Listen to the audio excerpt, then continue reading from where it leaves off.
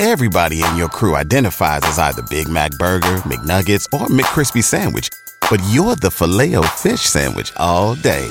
That crispy fish, that savory tartar sauce, that melty cheese, that pillowy bun. Yeah, you get it. Every time. And if you love the Filet-O-Fish, right now you can catch two of the classics you love for just $6. Limited time only. Price and participation may vary. Cannot be combined with any other offer. Single item at regular price. Ba-da-ba-ba-ba. Yo, what's up? This is Craig from Sydney Indians.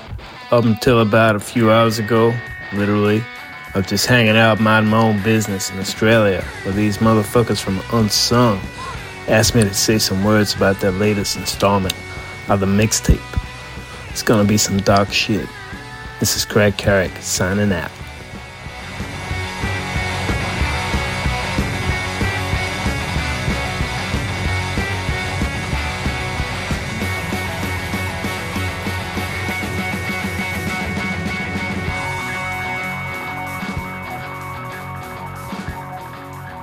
Hey folks, welcome to the Unsung Podcast. Yeah. Hi there. Yeah. Try to keep the energy levels up, guys. We only Come made on. Mark do that about 5 times till he got the necessary energy. It's all organic. I got my tap half on number 3. Spinning it round his head. Yes. Welcome to the Unsung Podcast, part 2 of the Covermount Mixtape. We need a name for it, don't we? If we're going to continue this part, we don't need to do part 1 ever again, because that would be weird. That would be weird. But now, if we're going to continually talk about occasional... No, I still like a Covermount Zion, but that's me. Maybe. I think that's Well, we'll discuss this off air. yeah, we definitely will. It's a soft no. I saw that I don't like it. It's just that there's reasons why we shouldn't use it.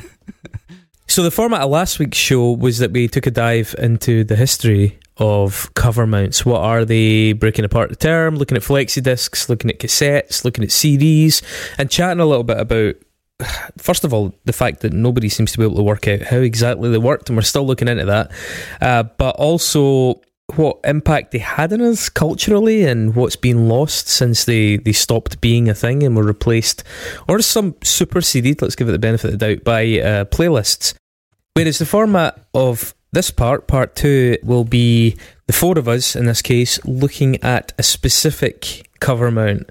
Now, we chose one in particular for reasons that shall hopefully become obvious, but we're going to go through it maybe as we would a normal album, analyse track by track, see what funny roads they lead us down, and try and pick something of a good, the bad and the ugly, you know, the highlight, the low light, and maybe just something unusual, something weird, an anomalous track, an anomalous band, a band that has some weird bit of lore about them or whatever. But for the purposes of this episode, we wanted to kind of start off hot, and we selected Kerrang Radio Volume 5, quite a distinctive looking cover mount disc for people that know it, and also, as we mentioned last week, the choice for the first episode of another podcast, really good podcast. The guys from We Dig Music do a monthly podcast called Free with this month's issue, where they talk about Covermount CDs and they get people in to talk about their favourite one. And very oddly, we only discovered this like an hour before we did this episode. They chose exactly the same CD to kick off their entire for their thing. first one. Yeah, so And a shout out to Mosher Mags on Instagram. I think it's Oh yeah, that's Mosher class. Mags. It's a girl called Rachel who's guested on their podcast a couple times, and that is, I think I sent you a message saying pay dirt, because she seems to have all the posters, all the stickers, all the things, and I think even just a couple of days ago she put she's doing free February, so it's all the free stuff you used to get with magazines. So she's got these amazing Instagram pictures of all the cover mounts, all the posters, all the stickers and all the rest of it, so check that out. And probably a good shout for a guest for you. That's pretty cool down the line as well. Yeah. So what that makes me think though is there must be a method to my madness when I sort of said let's do this one, right? For me, I picked Kerrang Radio 5 because I thought it had a good mix. You know, it has some kind of It's got quite a bad mix at some points bad mix, yeah. I mean, it's 1998, right? So it had the kind of stodgy new metal of the era. It had the kind of hints at cyber metal, but it had some of the emerging Brit rock scene, or the early buds of the Brit rock scene. It had post-grunge, some awkward post-grunge, and then it had a bunch of other kind of very confused and ill-suited things, as well as a couple of bands that were actually a wee bit of a throwback to some extent. So it just seemed like a nice sort of blend, and some of these bands went on to do really well and others just sank into obscurity. Mm-hmm. So yeah, I mean, I can only assume that there must have been a reason they also chose it, and hopefully it's something similar. Maybe we can find out by listening to that show now. Let's have a wee look at it. Yeah, let's get into it, man. Craig, did you know this one? Yes, this was 98. I was 16 years old, and this is one that I think I remember the issue quite well, actually, because I was into Sepultura, and Max Cavalera was doing this new band called Soulfly, and he was on the cover, and obviously loved Deftones, and we'll talk about that. Chino Moreno comes in and does the intro, but yeah, I was really keen on hearing what Soulfly would be doing. I'd heard one track before this. Yeah, I think Bleed had been released as a radio track.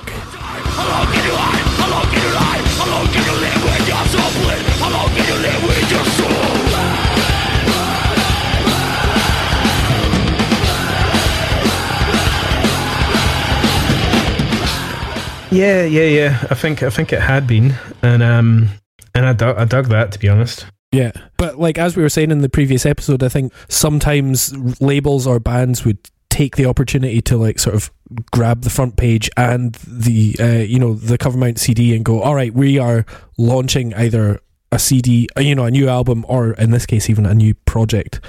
And that was very cool, and it was it felt like a strange choice that Chino Moreno did the intro, but there wasn't a Deftones song on it.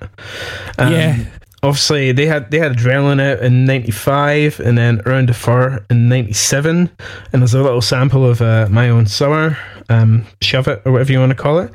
But this is before Deftones became White Pony Deftones, and were massive. So this is how cool was Chino Moreno in 1998? That's a kind of a question. I think they were still quite a new metal band, though. They hadn't like outgrown that, but they were a cool new metal band. I think a more important question is how rough is Chino Moreno? Well, or how high, how baked is he? He's either hungover or baked. Yeah. What's up? This is Chino from Deftones. And up to about 5 minutes ago, I was just minding my own business, hanging out in London. And then these motherfuckers from Kerrang burst in and asked me to say a few words and welcomed you to the latest installment of Radio Kerrang. From the sound of it, it sounds like the Kerrang journalist is probably interviewing him before a show, and then has gone, oh yeah, like I remember doing it on student radio, like, oh, can you just say, I'll listen to student radio, I'm Chino Moreno. So Kerrang have obviously just come in and said, oh yeah, we're doing a Covermount CD, can we do this? We cleared it with your PR first. So he doesn't know what the fuck's going on. So I read that anyone who was on the CD had to be in the magazine in some way, shape or form. Yeah. And this is, so Deftones were probably in there and editorial somehow. I don't have the magazine, but I imagine they would have been. I managed to go through a few pages of it online. I don't have the magazine, but there was like somebody was selling a back issue and it had a few pages of it. But yeah, there would have been such a nice segue, which you'll get into when we go into talking about the Soulfly track. But obviously there would have been a really nice segue from Head Up. Deftones and Max Cavalera. I find that really surprising. Aye. Which is, Head Up's an album track. That would have been one of the cheaper ones to put on this CD. But I wonder why that didn't happen. I don't even necessarily mean that they should have included the song. They could have, perhaps, but I'm more surprised that they didn't have some sort of reference to the fact that Chino and Max had worked together on things. Did Moreno appear in Soulfly as well? He was on the album as well. Jumped the fuck up, wasn't it? And vice versa. So I thought, but the thing is, they might have recorded that 2 months knowing the CD was out, but not knowing what was going on. That's what I'm led to believe. Like, that's what I would assume, because otherwise it's such a good opportunity for Chino to say, "Oh, there's this sick track by Soulfly up next, great band." It's like there's no referencing to anything on it. The music's loud and it's free. You got tons of cool shit on here. I guarantee you it'll sound even better if you turn your stereo all the way up to 10. So enjoy Radio Kerrang! Volume 5 and keep your ears open for more noise from Deftones soon. This is Chino Moreno signing out. I mean, he really can't be fucked. Yeah. But I mean, he's, as you say, Craig, I think he still had good currency. I mean, Deftones, even though they weren't quite the thinking man's new metal band at that point, because White Pony hadn't come out, they were definitely better than most, and they had a kind of they were less stodgy. They were more of a skater new metal band, you know, even just their look. They had a lighter touch with their, and they had Be Quiet and Drive, which was like a big epic song, and I think women liked Deftones. Shock. You wouldn't catch him on this podcast this week. You know, the thing is, just a Deftones intro, it's worthwhile to even have just this guy's voice on there. And that I also just quite like the gimmick of Radio Kerrang, and they're like, oh well, we better have somebody introduce it like a DJ. But I mean, that's it. It's like a minute of somebody introducing it. And this would have been one of the last Radio Kerrangs, I think, because then just the Covermount CD became as much like, oh, just get on the Covermount CD. They didn't have to pretend to be a radio show or whatever. Yeah, and Soulfly were on the cover as well. I'm just looking at that on my computer now, and it's free monster CD kind of thing, and it's Soulfly, the whole band, on the cover, who apart from Max Cavalera are essentially kind of nobodies. But yeah, Soulfly, no. Track number 2.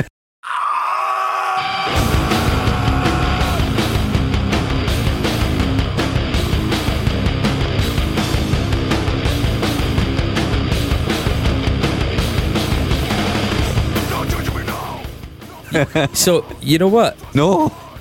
I think this has aged pretty well. No.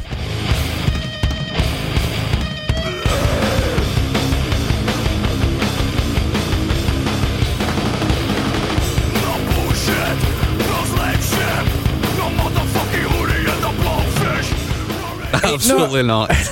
So Soulfly, you know, Max had left Sepultura, but they'd done Roots, which was pretty much a new metal record. You know, it wasn't thrash metal anymore. Yeah, it's a progenitor. Yeah. And then so Soulfly was his new project, and it's interesting listening to this, and you're like, Slipknot don't really sound like Korn.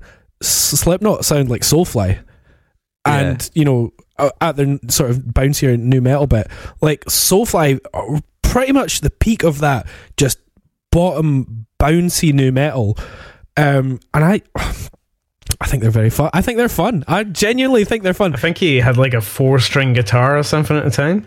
Yeah, he only had 4 strings on his little ESP sort of thing. Like this is catnip to me. Like the song starts off with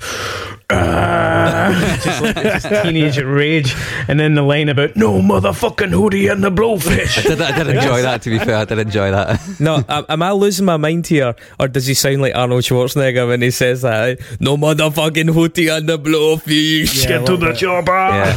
But Soulfly, if you think about it, they're a pretty unique band. You know, they're taking, like, Sepultura were a unique band, and then mix that with everything that's going on here.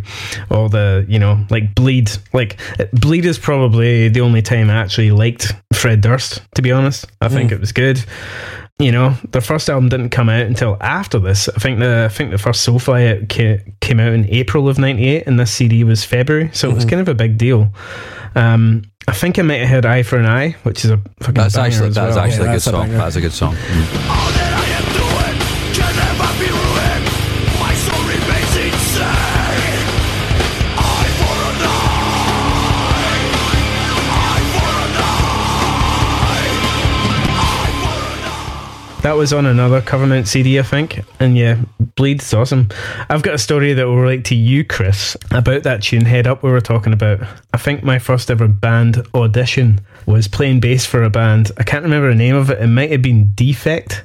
Most likely spelled wrong in a new metal kind of way. And I remember featured one of your long-time drummers, Pete Flett, who's a bit of a Glasgow guy. And there was this other guy who sung. He looked like an amalgam of Zag and Zag. He was called Chris, maybe, on vocals. Anyway, I was trying out to be the bass player, and I had to learn a few songs. And I had to learn Roots by Sepultura, 10 Ton Hammer by Machine Head, classic, and Head Up by Deftones. And I don't know, I can't even remember if they had any original songs. And it only lasted one gig before getting the old heave-ho. And I don't know if I got the elbow because I was just rubbish, or because I broke my strings going fucking moich at the gig, or because I was just too much of a schemie. Anyway, I can't really remember too much as I was about 16 at the time, but it encouraged me to learn guitar instead and make more terrible music. Jeez, I think I'm fucking mental, right? But see the simplicity of the riff in this. Mm-hmm. This is this thing that new metal did, right? There is a pop simplicity to that riff. Yeah. It's like if the Yeah Yeah Yeahs played the doomiest, slowest, dirgiest music, there's a silly, easy accessibility to that. It's like really, really simple, effortless. And there's the looseness in the drums as well that's like, yeah, it's just like Roots, you know. Aye, that's totally. why I say Roots is that progenitor. I think that one of the sad things is that I think the bridge in this tune weighs it down by being kind of gloomy and sort of a bit saggy. You know, it is the new metal of this. It's actually quite. I honestly, I can't believe I'm saying it. I think it's quite decent until that bridge just burdens it like a big fat beer belly of a bridge.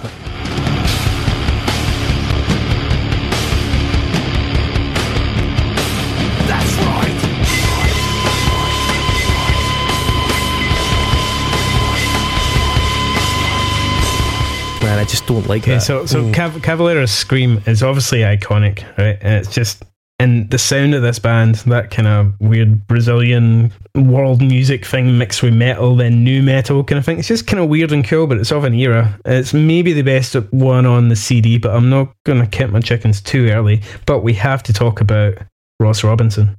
This is his era. He fucking dominated. Absolutely. Hang on a second though, before we go on for that, I just want to check, do you think when they shat on Hootie and the Blowfish not once but twice in the song, it started a flame war? Where like Hootie started like calling out. Mark, have you ever heard of Hootie and the Blowfish? Yeah, of course. Have you? You should see his face. I think this very much dates it in a very specific way, where it's like kids these days would be like, what the fuck's Hootie and a Blowfish? Yeah. One thing that I couldn't go over on this song is like how they've made the guitar sound like so super unaggressive, despite the fact it's heavy. It just feels like they've shown off all the rugged edges, so it's just like a fucking wet fish. Oh, it was so amazing when you see. I remember seeing them on their first tour live. I think they were supported by Glassjaw, and this would have been 99 maybe at the garage, and they had all the guys from like Nailbomb and all that. It was so visceral, disguised with like these big kind of Kerry King style like kind of nail armor kind of things, just like absolutely going for it. And it was and they were playing all these insane instruments, these kind of weird Brazilian instruments that they would hit with a bow, and it had a kind of just really kind of ethnic looking instruments with this like obviously super heavy metal kind of Max Cavalera, one big dreadlock screaming his fucking arse off, covered in acne. It's just amazing. So Ross Robinson, yeah, he also produced the next track, did he not? Oh my god, he certainly produced it.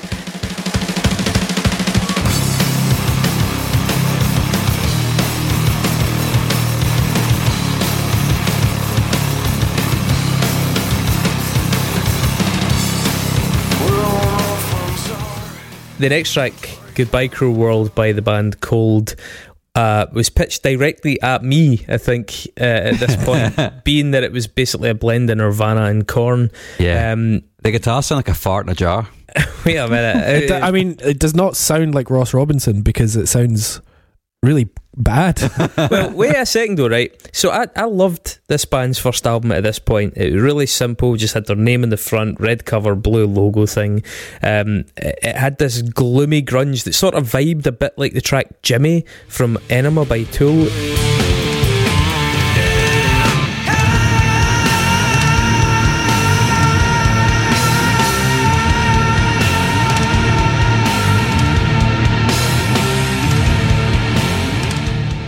It was like a full album of that tune, which I was quite into.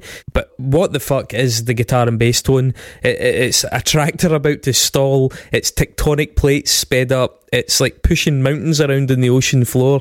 It's such a strange, grindy, unmusical sound that somehow underpins this song. And the chorus is weird because other than those like few picked notes, it has no hook. There's almost no guitar that you can actually hear.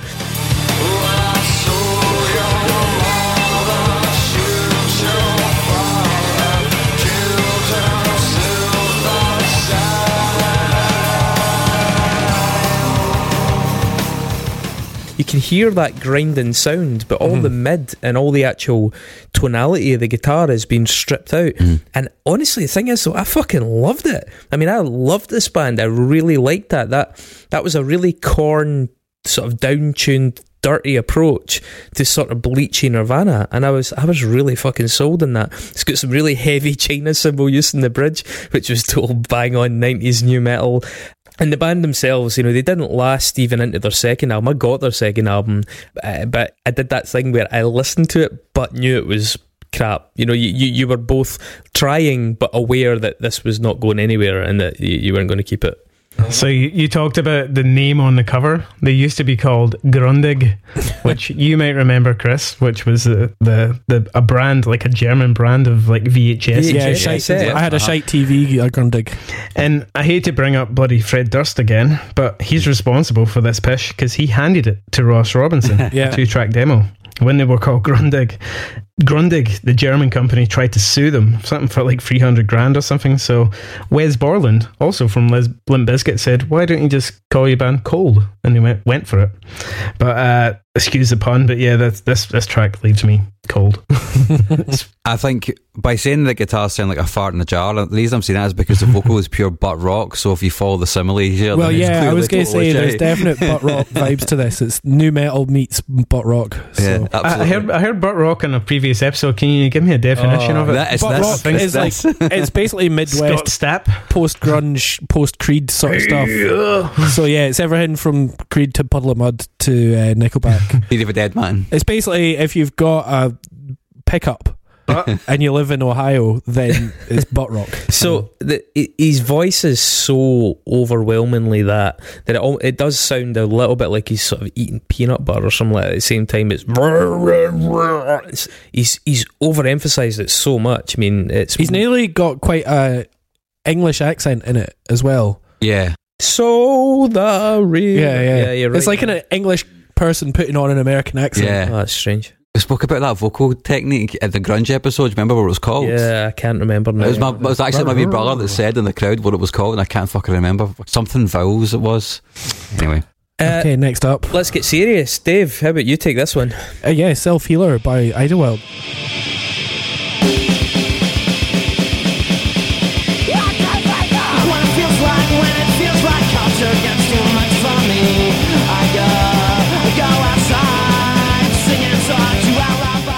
So that's from their debut mini EP, Captain, or mini album.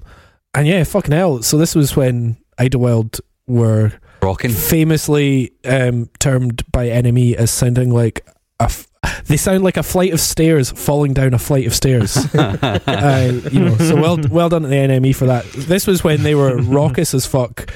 I guess, pre-folk, pre-REM and all that. It's naive as fuck. The writing of this song doesn't make a lot of sense, but it really works. Yeah. It's such a bizarre, like the drum beat, the way that the guitar falls on the accent, the fact that the clean guitar comes at the end instead at the start. And a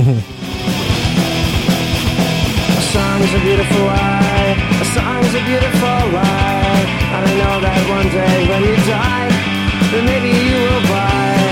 Maybe you will buy. But now I sit alone. It's very counterintuitive, but yet I mentioned this in the part one. There were songs that took a while, and I probably wouldn't have gone into Idlewild if I didn't have this collection on repeat. And slowly I realised, like, that's fucking great. It's really weird. And because within the chaos there's very sort of subtle melodies that you can hear. There's good melodies in it. Good melodies. There's good melody at the end, especially. Yeah, it saves lyrical content's amazing as well. It's like this track is so urgent. It's 1 minute 58 seconds, and it's on a Kerrang CD, and it's heavy, but not that heavy. Yeah, they're still an indie band rather than a metal band. Yeah, but this was the introduction to Idlewild. Totally. Another shout out to Scott D. This is probably the first proper gig I went to. It was King Tut's. It probably was 98. It's the first time I crowd surfed. We've talked about my crowd surfing antics on this show before, but yeah, Scott D put me up, and I had my first ever crowd surf to Idlewild at King Tut's. And it would have been 98. I think A Song is a Beautiful Lie is one of his best moments in terms of just nailing the... Because he started believing his own hype as a poet. Definitely. Which we talk about. But they were just still barely teenagers here. So there's an interesting contrast here as well, because this represents such opposing ideas of what is subversive, and also opposing sort of takes on what people got from Nirvana, right? Idlewild have gone for this snotty, punky awkwardness, right? Whereas Cold, which is very much making nods towards Nirvana, but has extracted all the stodgy conformity and all the kind of appropriated, grungy capitalism. Cold have taken from Nirvana the stuff that I think even Nirvana weren't very keen on, and Idlewild have taken the stuff from Nirvana that is probably truer to the spirit of the band, despite not having that croony, closed vowel thing. Yeah, closed vowel, that's it. Yeah, you're right. I think for me, I looked at the track list and went, Idlewild? But then you hear the song, you're like, oh, it makes sense, right? Totally. It's really aggressive and raggedy, I don't know if they ever appeared on another Kerrang CD. They did get good reviews. They were in the magazine, but I don't think they ever quite fitted in, and I can't imagine. They would have moved to Mojo or something. Yeah, exactly. Like I can imagine even on 100 Broken Windows, their label was probably pitching to Melody Maker rather than Kerrang. I know there was a kind of honeymoon period as well, though, around about 2000, because I remember I was reading the magazine on the bus to university, and Mogwai started making appearances in Kerrang as well, getting double page spreads about them. So there was a kind of awareness of the Scottish sort of, not just the Scottish, but a number of Scottish bands. The band Foil, I first got into them via Kerrang as well, and they were getting some pretty decent reviews, and I think they're a band that probably should have done better as well. We'll talk about them in future, I'm sure. But Kerrang had time for Idlewild, but yeah, you're right. At this stage of their career, they got far too slick later on to make it in. Well, I don't know. I can't say if that's true or not, but I definitely seen You Held the World in Your Arms on Kerrang TV. Oh, absolutely. Yeah. And that was the big video, the one on the bus, and that kind of weird guitar drop on it. Yeah. A Modern Way of Letting Go was a big one as well, because it was really heavy and fast, and American English was even on there, I'm sure. But that was when they started to get into the folky stuff, and then it just didn't. It wasn't really. But Kerrang TV also, used to put on Gorillaz, and that's true. They were looking for content at some points. I was just going to say as well, it's quite funny that this has got the most aggressive guitar sound of the first three songs. The first two songs are, quote unquote metal songs. So there wasn't a huge amount of Scottish band coverage, but a little bit. There was a lot of Swedish band coverage. There was a lot, man. Oh my goodness, yes. So I don't care what you say, 'cause I'm born to lose. And I don't give a damn if I'm a fool for you.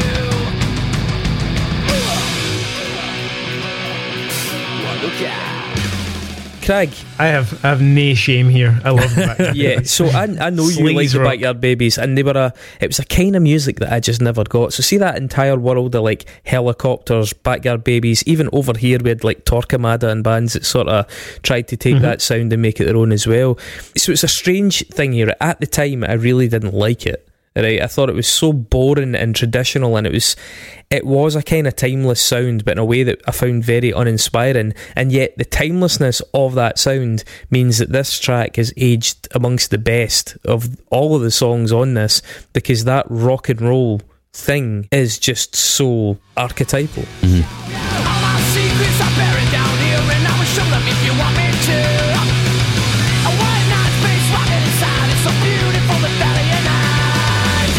Somewhere deep inside, there's a neon sign. It's the same. So they were such a staple of the kind of mid-level venue scene from probably 98 till probably even the mid-2000s. And you and I, Chris, probably were quite exposed to it in Glasgow with bands like Torquemada. A lot of our mates were in those scenes where it was that kind of guttural rock and roll, spitting, eyeliner, tap saff, leather jacket kind of fucking hankies and tattoos shite. Yeah. And I saw them either headline or support someone probably literally every few months when I was young.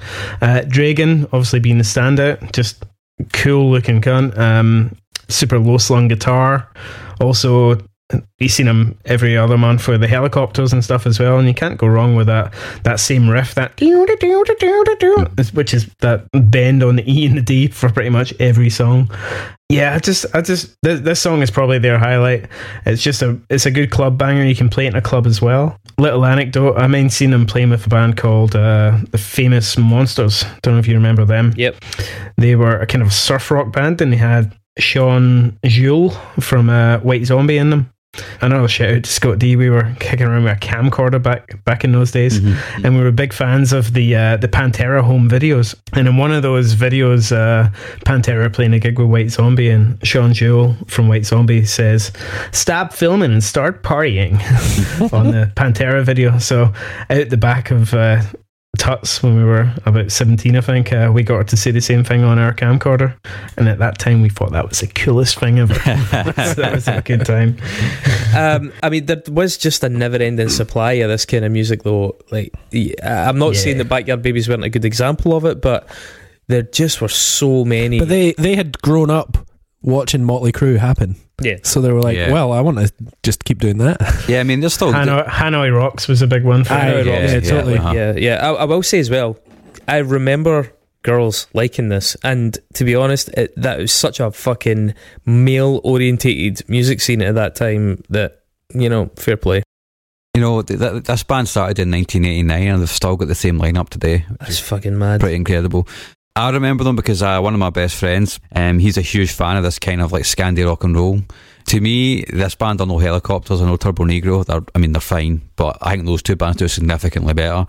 But I think the song's alright. These guys were sexy as fuck, though. Yeah. You know? Like, I guess the Hives and stuff, they put the suits on. These guys took the taps off, and that was, I guess that's why chicks dig it. Yeah, I think they ended up being lumped in with the whole like Hives, the Scandinavian thing, just by dint of that happening. But that was a few years after this. Yeah, it was.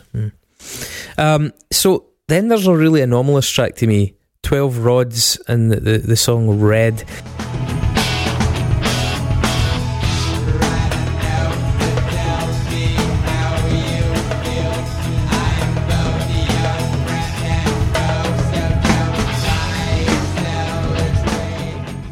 I knew virtually nothing about this band, and I had to investigate them. I'd never heard of it. No, they're from Minnesota via Ohio.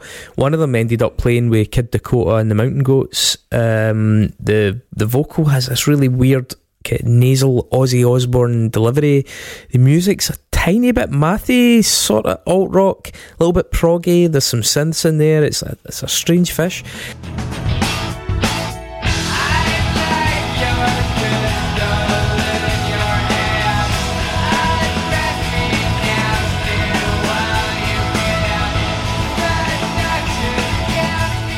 I don't hate it, but even years later, it makes much less impression than songs I used to actively dislike, for example, like Backyard Babies or Feeling, which we'll talk about later.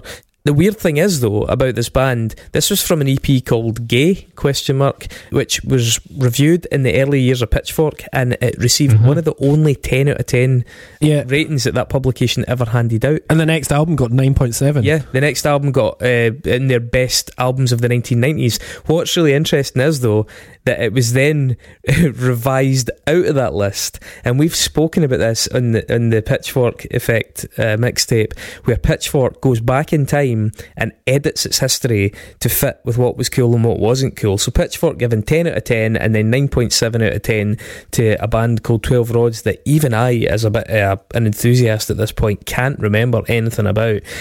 It's just Pitchfork up to their old tricks, you know. It's pretty annoying. The album definitely it doesn't merit that rating. They're not. No. They're apparently one band that I think they played with Brainiac. Okay, that would make sense. So that's like my only touchstone. That quasi-mathiness, that technicality. Yeah, you feel like it could be Tooley and then it's not. Yeah. So I couldn't be arsed with this song at all, and it sounds like Ozzy's worst output kind of thing. But the incongruous thing on the CD with this track comes in at 6 minutes and 19 seconds. I know. And for a Covermount CD, that's definitely one you're skipping. Yeah, and you've got bonus content on the CD-ROM to, you know, you're taking up a lot of time. Yeah. That's half a...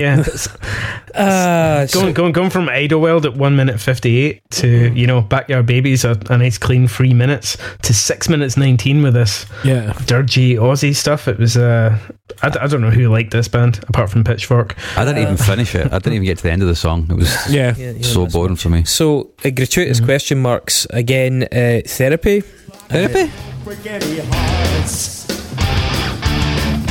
Thinking like that, I won't make any friends. Screw that, forget about that. I don't want to think about anything like that.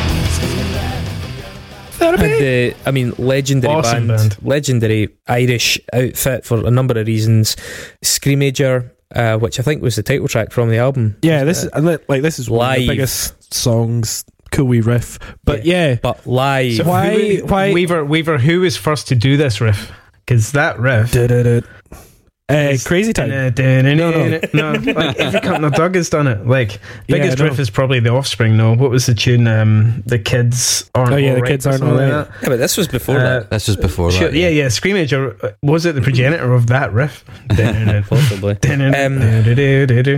So let's. Seems like a lot of songs sound like it. Setting aside the sort of cult nature of Therapy for a moment, I don't know about anybody else here, but I always felt a bit shortchanged when I got a live version. You know, if you don't know the band, especially if they were as probably drunk as they are on this recording. But see, if you don't know the band, it's usually effectively a lesser version of the tune. If you do know them, okay, I get it, it's fine. I suppose the target was obsessives who were somehow swayed into interest by a track they probably already know, but I generally feel like these things were a bit of a missed opportunity. You know, it's a decent rendition.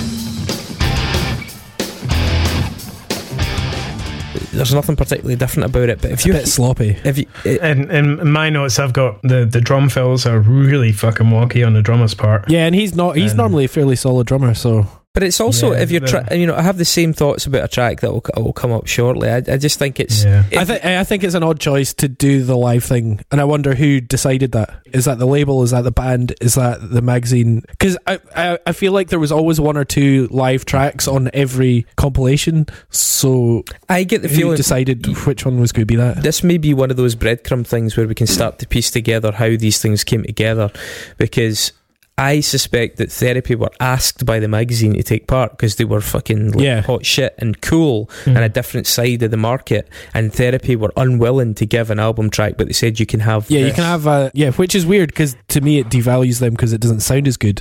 But for them, they're like, "Oh, we're not giving away the well-produced track." That's one of their biggest hits. Why would they put an inferior version of it on it? But then why would they then some other label? Why would they then give away a high-resolution version of it when they could put out a teaser? I can kind of see the logic, even though I don't agree with it. But this is the thing. If you're going to try and get new fans, you want to put a very high-impact song forward.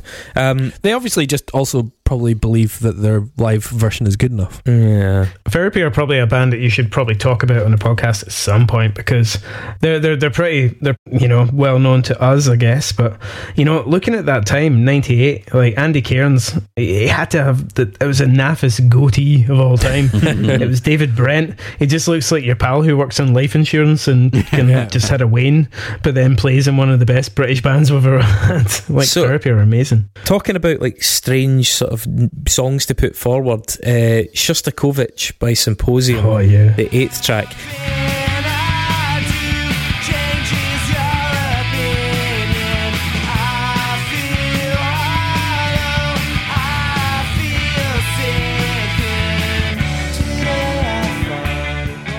Do you remember this band? They were sort of like nearly men of Brit rock, but I guess I always got mixed up with them between Three Colours Red. But they're not. Well, see, so they're of that time, which was just sort of proto Brit rock, right?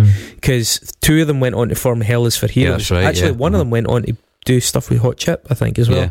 They were probably forefathers of that. They had unbelievable fucking tours. I mean, this band got so much effort put behind them. They toured with Red Hot Chili Peppers, Foo Fighters, Deftones, and No Doubt. I mean, that is like the biggest fucking bands of that era, and they still. I remember they were one of the bands who were known for their live show. I think the singer was I remember seeing them several times. They were always supporting someone, and the guy would just absolutely go hell for leather. He dislocated his leg on stage. Yeah, dislocated his leg during the show. But they got covered a lot in Kerrang as well. Yeah, they did. But do you remember Morat, the guy with the mohawk that used to?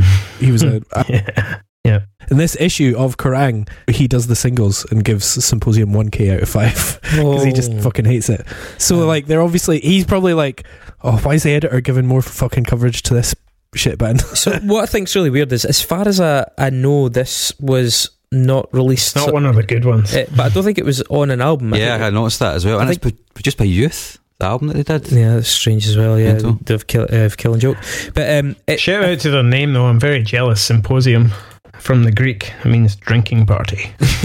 Yeah, you're right. That would have been one you'd have used. But no, I think it's interesting that I think it was a B-side on something, and it's a strange choice again to put as a foot forward. You don't want to give away your album tracks, but I think the thing is, Symposium weren't as heavy as this track makes them sound. Do you know what I mean? The whole thing is a bit cheap because it hinges on that one big and fairly decent riff.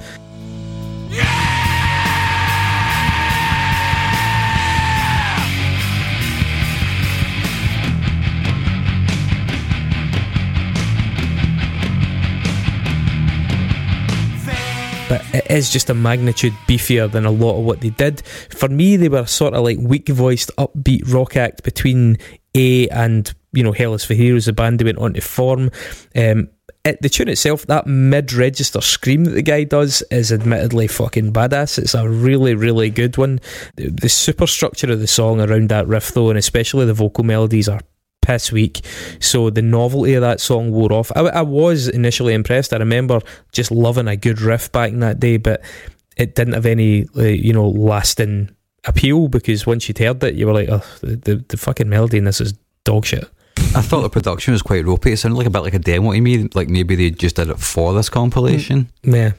I think that's what we're going to talk, especially in the next track as well. And as we discussed with Therapy, I think there must have been some kind of deal with, like, we need to have something like 15 to 20 tracks on this Covermount CD, so can I give us what you got? No. I think that probably explains that Symposium choice, which doesn't represent the band very well. I don't think the Screamager by Therapy live version represented it very well, and I don't think the next one, Catherine Wheel, which is another long live version, really represents texture that band very well either.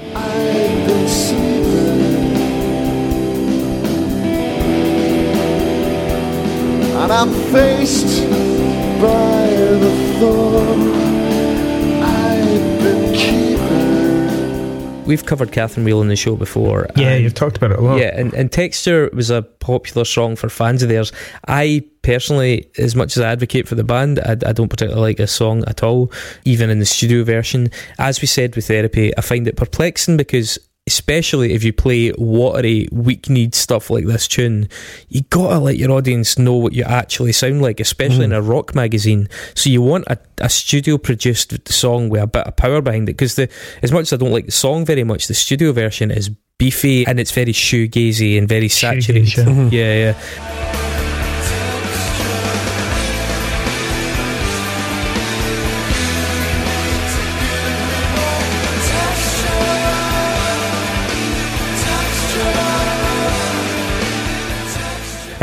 Sounds like Jarvis Cocker doing shoegaze, and really forgettable. I remember it being on here back in the day. I do remember listening to it, and it didn't get me on board with them. Yeah, I got into the band later, so they failed in that respect. They had an audience that was sympathetic to them, and they didn't get me when I was right there in front of them. So it was a bad choice. You know what I mean? It just was a bad choice. Yeah. I can imagine it going across okay maybe in the Enemy of the Melody Maker, but I never really saw it hoovering up many other casual Kerrang readers. Yeah, he didn't want it on a metal magazine. Side note for Weaver here, it's the singer is Bruce Dickinson's cousin. Yeah, that's right, isn't it? Yeah, Matt he just got in there because of that. Well, his voice is dreadful on this. It's a really bad live. Just a bad recording. The guitars don't sound nice. Yeah. I'm just surprised this kind of recording would be allowed on a Covermount. Totally. They must have really been scraping the barrel with the budget or the deal that they had with the labels to say, we need this on it, because anyone listening to this would go, unless you're a massive Catherine Wheel fan and really looking for those live intricacies, you're not gonna get anything. Yeah, who benefits from them being on this? I don't know. The next song. Who benefits from this being on? Yeah, it's I Can't Help Myself by Felines.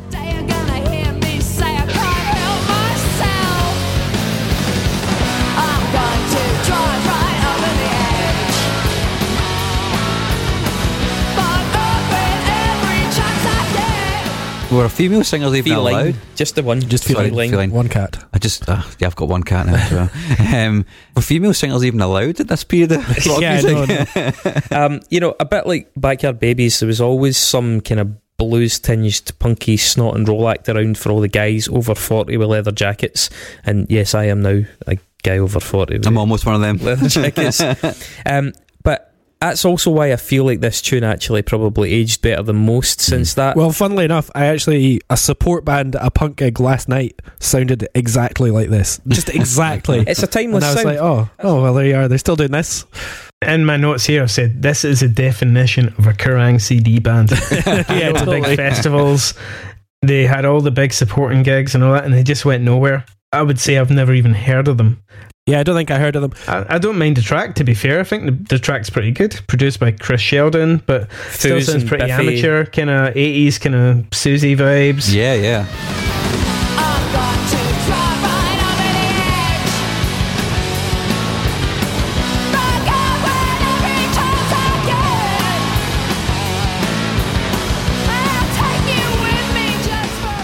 But the guitars are just a bit too scooped for that sound, though. It kind of ruins something that could have been cooler. Like, it's not the worst track in the CD. And the end of it actually goes kind of cool. Kind of that kind of precursor to kind of yeahs, kind of well. But if the guitars hadn't been so scooped, it would have been a hell of a lot cooler. But yeah, who are this band? It does a genre thing well without being spectacular, right? The main songwriter in the band was called Grog. Her real name was Georgina Preble. They did 2 albums as a band, and then somebody, I think it was a record company or their management team, persuaded them to change their name to Ultraviolet so they could re-sign to a different record label, but the whole thing backfired and the band just ended up collapsing. I have actually heard this band before. They did a cover of the song Air That I Breathe by the Hollies.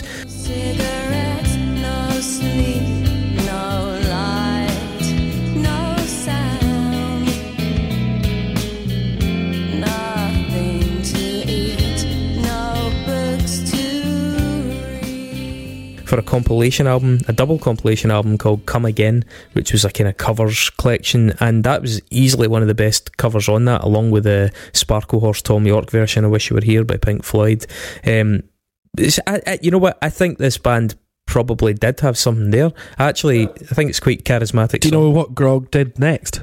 What? Grog, well, first of all, did some session work as a live bassist with Mel C and Kelly Osbourne. That's right, aye, shit. But then she also started another band called Die So Fluid. Ah, that's right, yeah. So, and they supported Drowning Pool, Vex Red, Feeder, Boy Hits Car, The Wild Heart. It's the saddest gift I've given. Don't ever look inside. Yeah, kept going for like an. Well, I think they are genuinely still going. Die So Fluid. So there you go. Well done, Grog. Addict, Caned. Swear you've been blessed by years. A routine that's kept you here. So long. You know, It's Stone Temple Pilots, isn't it? well, It sounds very much of its era. I just thought it was like octave chords, you know. Yeah, it's like that Bush early Feeder sort of shit. yeah, so they actually draw Bush comparisons in a few things. They were described in a few forums as post-grunge. The Stones album that they brought out had a lot of Bush moments on it. I don't remember a lot of that.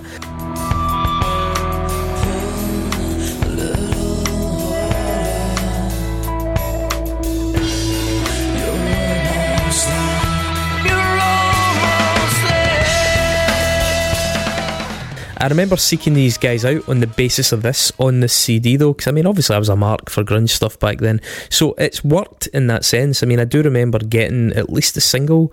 I don't remember them doing a lot after that. Did I maybe catch them at a show? I think so.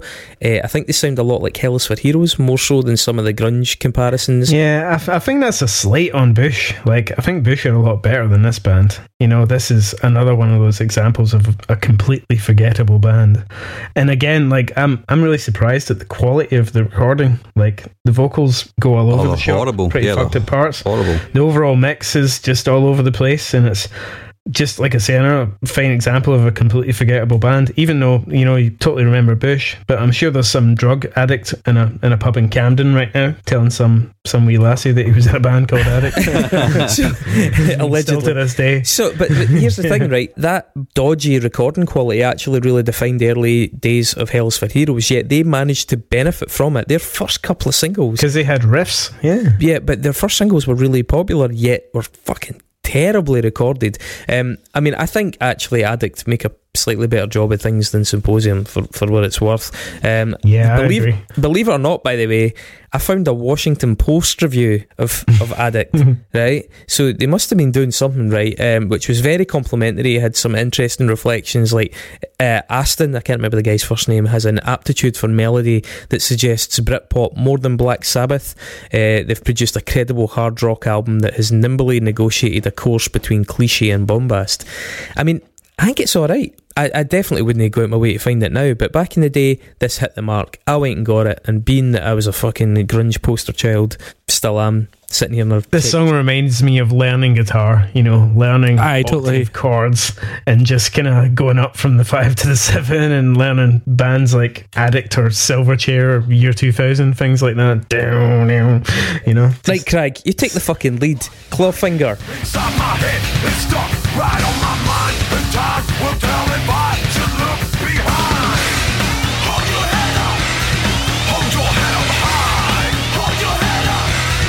Hold your head up high. Yeah, to our Swedish correspondent over here. Right, so some more Swedish stuff that I have absolutely no recollection of. No way, I can't say I like it much. Clawfinger seem to be a band that a lot of people know, and then a lot of people have literally never heard of. That's mad, Craig. I thought you would have been a fucking absolute mark for these guys. Clawfinger. Nah, their message is far too healthy for me back in those days. Clawfingered. 2 steps forward and 1 step back. The time will come when you lose track. Speak your mind, I'll sell your soul. Stand tall, fall down in a hole. I've got to speak. Massively anti-racist band. Pretty healthy message throughout. A massively anti-racist band that were the victims of entirely the opposite because of their single titled N-word. Yeah. They won a couple of Swedish Grammys. Yeah, they did. But go on their YouTube channel and it is a fucking nightmare because the comments are absolutely riddled with people that did not see the irony in the title of that song. Less problem to worry about. That's the way they do it. This is how it turns out. Justice for all with the American government. I wanna know where all the goddamn money went. We didn't see it and it didn't do no good. I guess you couldn't give a fuck about a black neighborhood. So there's a whole host of Clawfinger fans on there trying to put people to rights, like, you're not fucking welcome here. This track's called that because they don't believe that, and you should fuck off. And it's just a total midden. What I do remember about Clawfinger, that's an enigma. Yeah. What I do remember about Clawfinger was that they had a single called Two Sides that I actually quite liked, which had this really strong Arabian thing through it with a female Middle Eastern vocal in the chorus.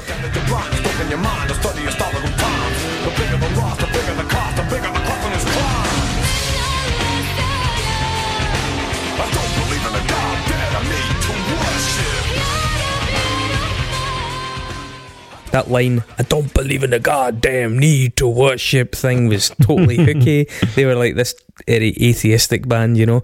Actually, as bad as they are in hindsight, and I'm aware of the fact that they're fucking stodgy, I remember actually really liking it. Do you know they're still a band? Yep. They're still a fucking fully operational thing. They're working on a project to re-record the entire Deaf Dumb Blind album that had that N-word single on it with a series of guest players, including 2 members of Rammstein. The only thing is, I get the feeling that project's been in development for about 14 years and it probably will never never happen. So most of the tunes on this CD, this one is really dated of its time. You know that kind of siren effect in the background? Yep. And they've got a bunch of kind of electronic effects on it. It really dates it. Yeah, it's that industrial nu metal crossover, totally, pretty much only from 1997.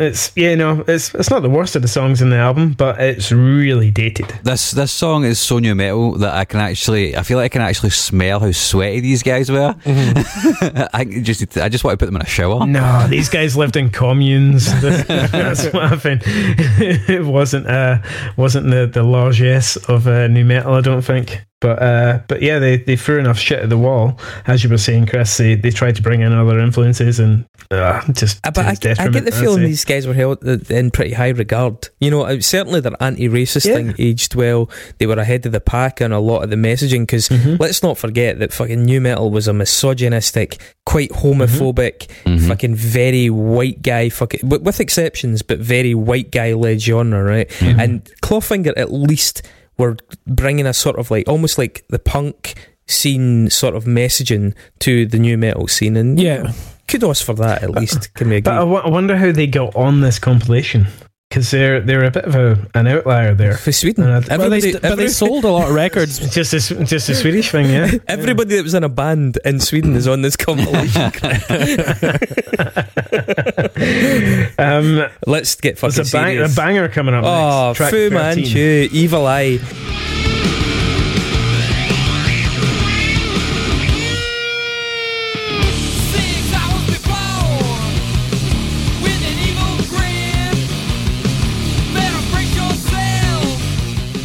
Fu Manchu are fucking great. Like, I really like Fu Manchu even now. It's a standout on this one. A stoner rock band that were different for the likes of the other stoner rock bands. They weren't like Nebula. They had, again, that skateboarding affiliation. They were a lot cooler and breezier and lighter. And isn't the album cover of this guy on a skateboard?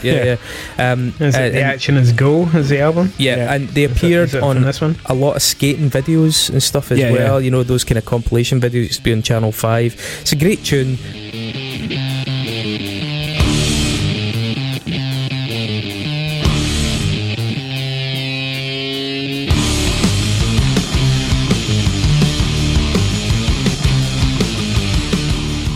Badass fucking tones in it.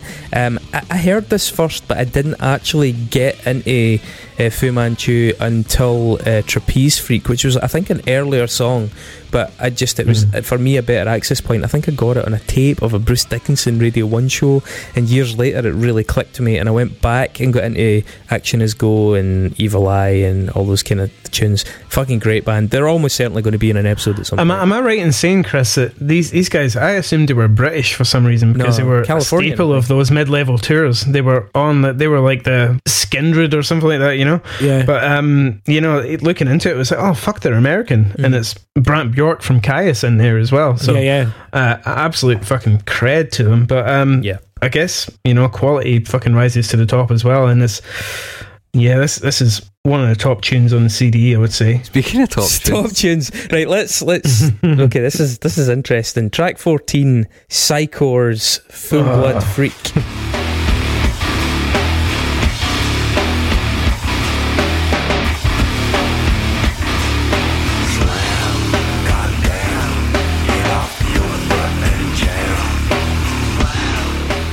Once again, our Swedish contingent. Yeah, no. Now I remember them to fuck because the guy was a big bald cunt and he had the mad tattoo. Did they? Aye. And I just remember that because I don't think I ever listened to them. They had a look. They had a vibe. You know what? Swedish correspondent here says, I have no clue about, and they're completely forgettable. But the thing is, this is trash. This is not the right version, or this is not the version that's on the album.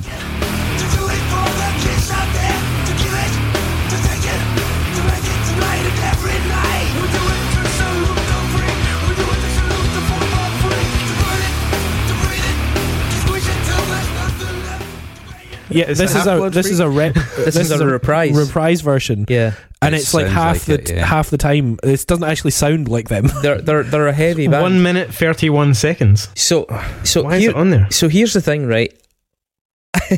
A couple of theories here. This could be a mistake. Yeah, maybe they just sent over the wrong file. Because this is a reprise of the actual song. 1 minute 31. Yeah, and they went to all that trouble.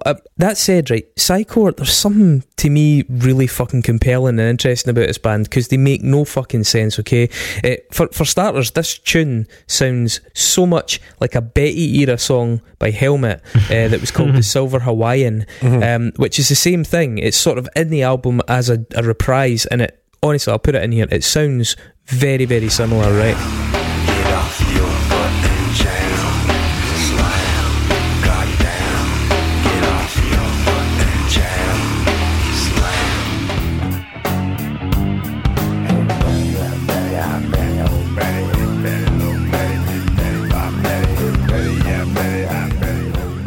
And it's not just the fact that they both used the piccolo snare, it's not just the kind of vaguely comedic spoken word sort of lowrider vibes, you know. It's just, there's a creepy kind of weird eccentricity of this band, and as I say, going back, I'm really curious about this band. I think I will spend a little bit of time listening to them.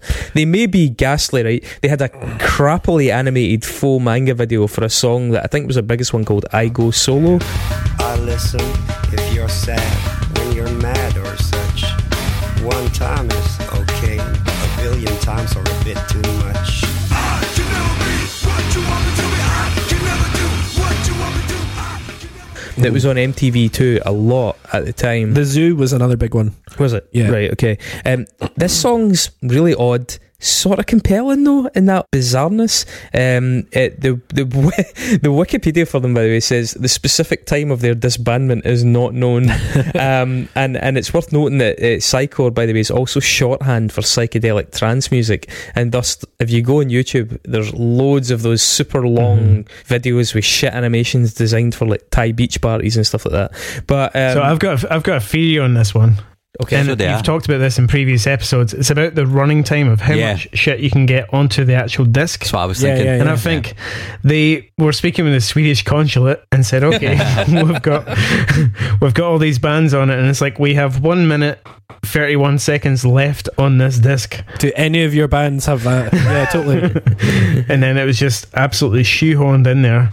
Yeah, we've used all 744 megabytes. It goes back to, and probably also goes back to partly what Dave was saying, is like they're probably part of a package with another band on the label. Yeah. And but with that, why choose this song though? Why choose this song? Probably because of the time. I reckon. Yeah, exactly. Yeah, I reckon this is probably 48 minutes long, almost exactly this CD. Yeah. The thing is though, there has to be a counterproductive factor here, where people heard Psycho and went, that's that fucking weird song. I read a good review, but that sounds pish. Yeah, I don't want to go and see them or hear them again. Yeah, and totally. it's actually putting your worst foot forward in the sense of, I don't think it's the worst foot, I think it's actually quite interesting, but I do think it's counterproductive if you don't sound like it, you know what I mean? The guitarist ended up joining Leather Nun. Yeah, funnily enough, I was going to say we don't have a Nexus this episode, but Leather Nun are the ultimate Nexus band. Yeah. So. Okay, last track in the album. This is an interesting one, right? And as of last night, I was treading very fucking cautiously about this, right? Because we had a really strange coincidence of timing in this, right?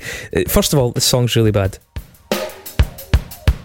Freaky ones, yes, yes, yes, yes, yes, we're the freaky ones. Freaky ones. There's no getting away from it. Right? So let's talk about what the band are called. Freekspert, and this track is called Freaky Ones. So this reminds me a lot of what was going on at the time.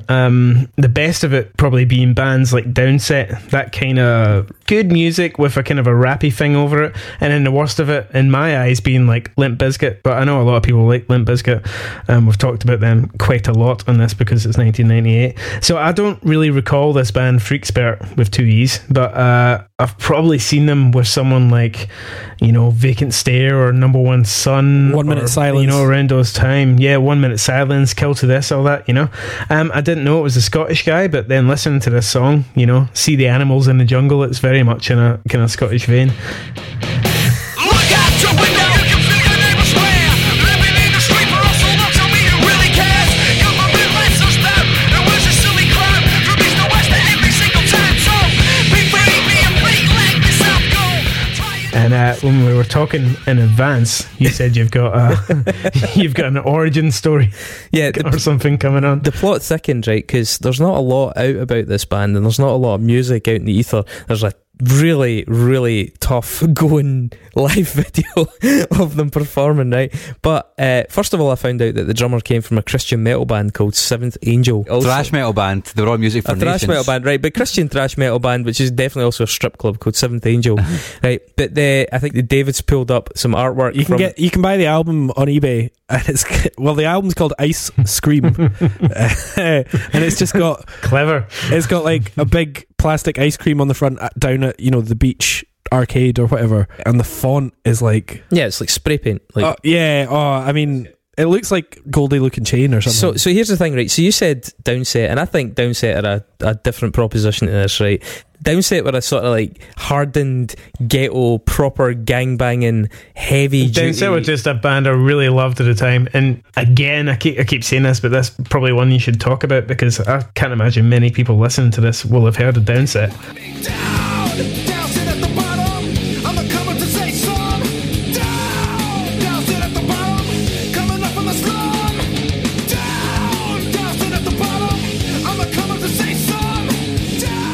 No, but I mean, Downset are kind of OG in the sense that they're the real deal. This is like, but as we found out, a Scottish guy, and they're this one is of the Argoths. Yeah, exactly, the Argoths. I was saying that this is like one step off. Remember Marek's band from Stirling? I think every town had a band like this, the new metal band. Exactly, and so it turns out, beyond that drummer for the Christian metal band, one of the vocalists in this is a guy named McGee from Stirling. And the reason I found that is because underneath one of their videos on YouTube, he's chatting with one of their fans. He fucking put up his phone number. Did you call him? Right, so here's the thing, right? So he puts up his phone number, and it's a bad live video, and I was like, okay, I suppose we could ring him to find out, right? And then I'm like, me and Craig and I grew up in Stirling, and I'm like, If there was a guy getting on the Kerrang compilation CDs, man, I would have assumed we would have known who the fuck that guy was, right? No idea. Exactly. No idea. So it turns out he had a few projects. At one point, he had the same manager as Maloko. I got that off his Facebook. Anyway, so things started to get a bit grim, right?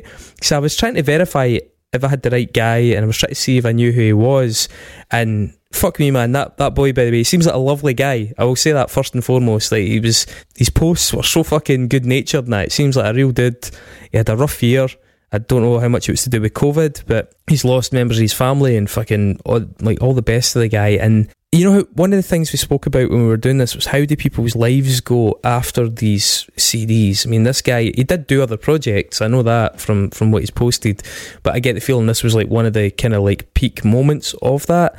And where did the folk end up after this? And actually yesterday, you know, people were a bit concerned about his well-being, and you know, I hope the guy's doing well. I do not like this music at all, but it was kind of fascinating to get that little moment of insight, inadvertent insight into what happened to some of these folk that weren't Max Cavalera, what happened to some of these folk that weren't Roddy Wimble, where did they fucking end up, and what are they doing with themselves now.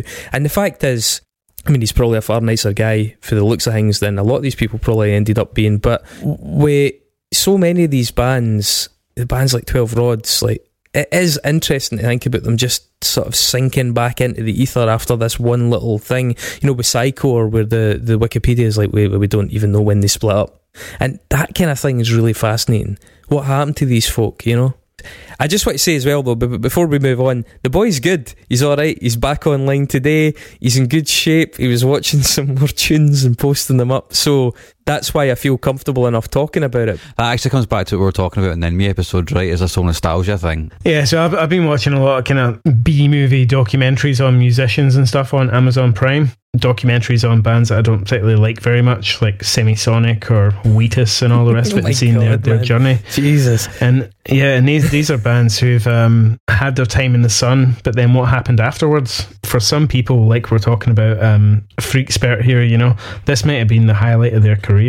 You know, Feline, Addict, you know, this might have been the highest circulation they got. So yeah, I don't know, how does that nostalgia go now? Yeah, it led to their appearance at Download or Reading, and you know, all their pals went, and that was a big fucking time in their life. You take it. Super right. highlights. Yeah, totally. Yeah, you definitely take it. But nowadays, it's this whole nostalgia trip, as you were talking about on the In Me episode about, there's all these festivals that are completely dedicated to that. Yeah, not even just that, but like things like crowdfunding platforms can sustain bands like In Me and like Semisonic and stuff like that. Well, Semisonic are an interesting case because Dan Wilson's like a big songwriter in Hollywood, like basically for huge artists, but Semisonic also had to play his music, and they were raising money for their record, obviously just for the fans that still remember them.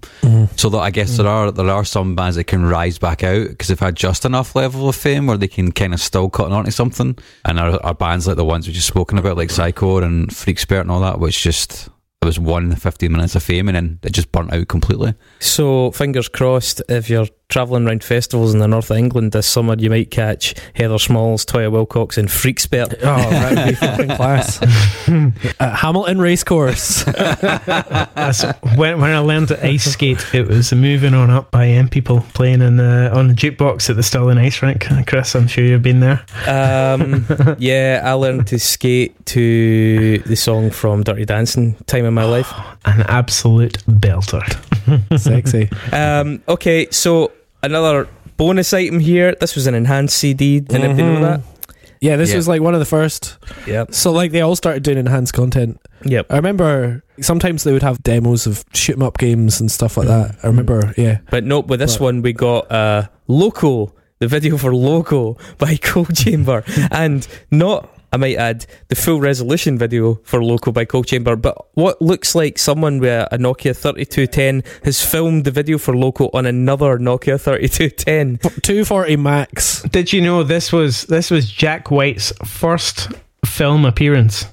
Jack White plays the creepy milkman who no, he doesn't. Who puts the holiday pictures on the old no, he doesn't. What's it called? Craig, he does not. He doesn't. That's Jack White. No, it's no. Watch the video. It's Jack White in 32-bit. I totally forgot that Cold Chamber were managed by Sharon Osbourne. Like, oh wow, that explains a lot. Because they were shit. Yeah, this is the best song. Yeah, this song sounds just as amateur as mine and Weaver's high school bands. Yeah, that's the thing. It's like you go back and you obviously listen to Korn, you listen to Soulfly, you listen to a lot of these new metal bands. Although it's dated, they were at least fucking good musicians. But whenever I listen to Cold Chamber, I'm just like, they are rubbish, and like all parts of it are rubbish. And I just feel that they were just taken and managed the fuck out of and given all these opportunities. You see, the mad thing is, I have no qualitative opinion on Cold Chamber in the sense of as musicians. I've just never even considered it. I'm like, are they really rubbish? Are they not just playing rubbish music? No, they're rubbish. I once seen a Des far and the Wimpy on Union Street. Oh wow! Devil Driver were playing a show at the Cat House or something, and he was in the burger shop downstairs, and I was like, I just find it hilarious somehow. So I actually had a CDR copy of this album that somebody gave me in school. Oh wow! And it is fucking. Even back then, it was fucking garbage. It all comes out. Yeah, I mean, I loved new metal, and I was just not. So quick Chamber at all. Quick survey. But Crag, the good, the bad, and the ugly. Given that the ugly, you can make it whatever you want. Okay, so the good probably has to be Soulfly. No bound to none, no follow none, no reaction.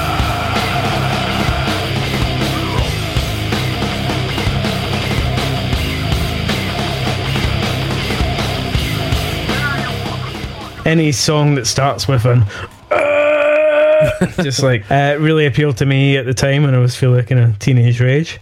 It's probably aged kind of terribly, but fuck it. It still gets me excited, and it's probably the only metal song to reference Hootie and the Blowfish, so kudos to that. Probably. But it was really close to the hot between Idlewild, Fu Manchu and Backyard Babies for me.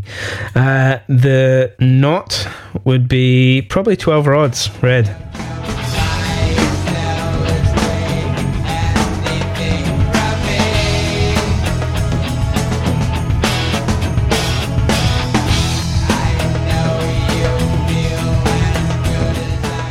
I just didn't dig it at all. I hate his voice more than a 95-year-old Aussie sounds like it was recorded on a fucking crisp packet too. Just Yeah, that's the not for me. The what would be, as discussed, Psychor, Full Blood Freak.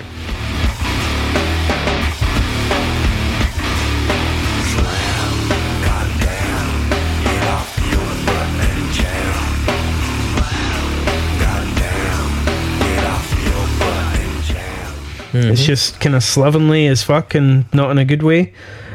Slam, goddamn, without the slamming and the goddamming. It just didn't really go anywhere, and just incongruously kind of short. And it's just like a weird wee interlude track you would have on an album, so I don't really see why it would be on this compilation CD. So that's the what with a question mark, much like Therapy. Okay. Yeah, so that's my hot, not, and what. Dave, what about you guys? Well, I have to say, what's interesting is looking back on it, there's not actually that much real metal like on this. It's like a lot of grunge and a lot of, True. Like there's no extreme metal or thrash or anything, so I missed that. But funnily enough, my favourite would have been Idlewild's Self Healer, because it's like just the best fucking track on it.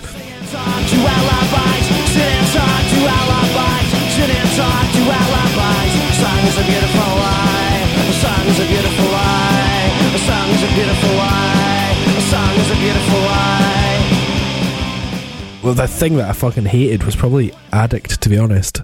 I just hated how beige and like it was nearly fucking stereophonic sort of shit.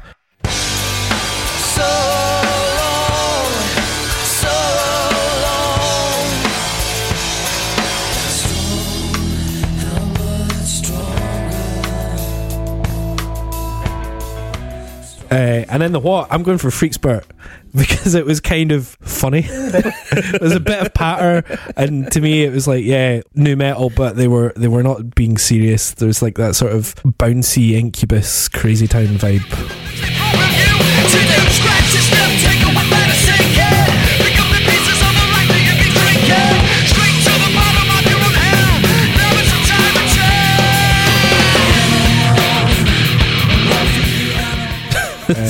But I mean, it's terrible, but I thought it was fun at least. It was a lot more fun than Addict. Okay.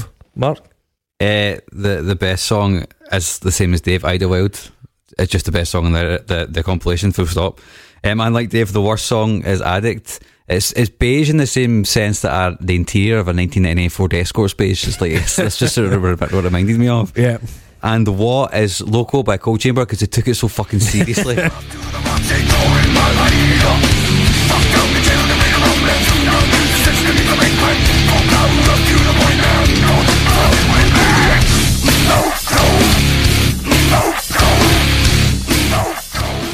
It was a video that was really sort of capped up. I watched it in full HD on YouTube just to get the full experience, and it was just... I watched it in 240 on Real Player. Jack White was really good in it though. Yeah, he started the show. And I had to download QuickTime again. Yeah, they just took it far too seriously for me. They take it far too seriously, and I was like, "That's the whole what? Like, you understand what's happening here, right? Even in the 90s, the late 90s, you must understand how ridiculous this is." But nope. Yeah. Nope. The best song is Addict. You know what? I might have said that back. I might have said that back in the day. I think the best band is Fu Manchu.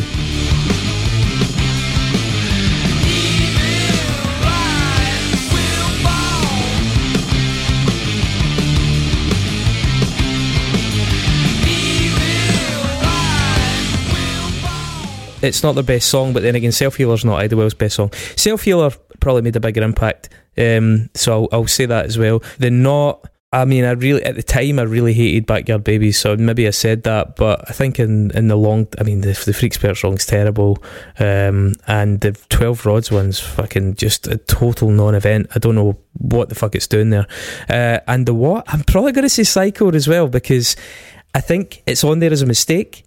I think it's totally counterproductive, because we're all like, oh, this is terrible, what's the point of it? As Dave said, it's a reprise. That whole, slam goddamn, the proper version, or the main part of the album, sounds nothing like this. It's twice the speed. So there's something really anomalous about it, but also the eccentricity of Psycho and the weird incongruity of them amidst that scene. I just find that really quite compelling, and they may be horrendous, but I am going to go and investigate them a wee bit further to see what the fuck they were all about. A last comment on these Covermount CDs is something. It maybe didn't start until maybe around 2000, where you would get tracks by bands that were remixes done by DJs, and it'd be like digital samurai remix of fucking, like a Sepultura song or a Fear Factory song or something like that. Yeah. And they became the tracks that you would skip, and they would always be like tracks 16, 17 and all the rest of it as well. So it's probably for further discussion, but that was just a fucking horrible time for music. That's maybe analogous to the live tracks, the remixes. Yeah. They'll have had a bit of budget to fill out maybe B-sides and stuff, and they're like, all right, let's stick this. Cool. Right.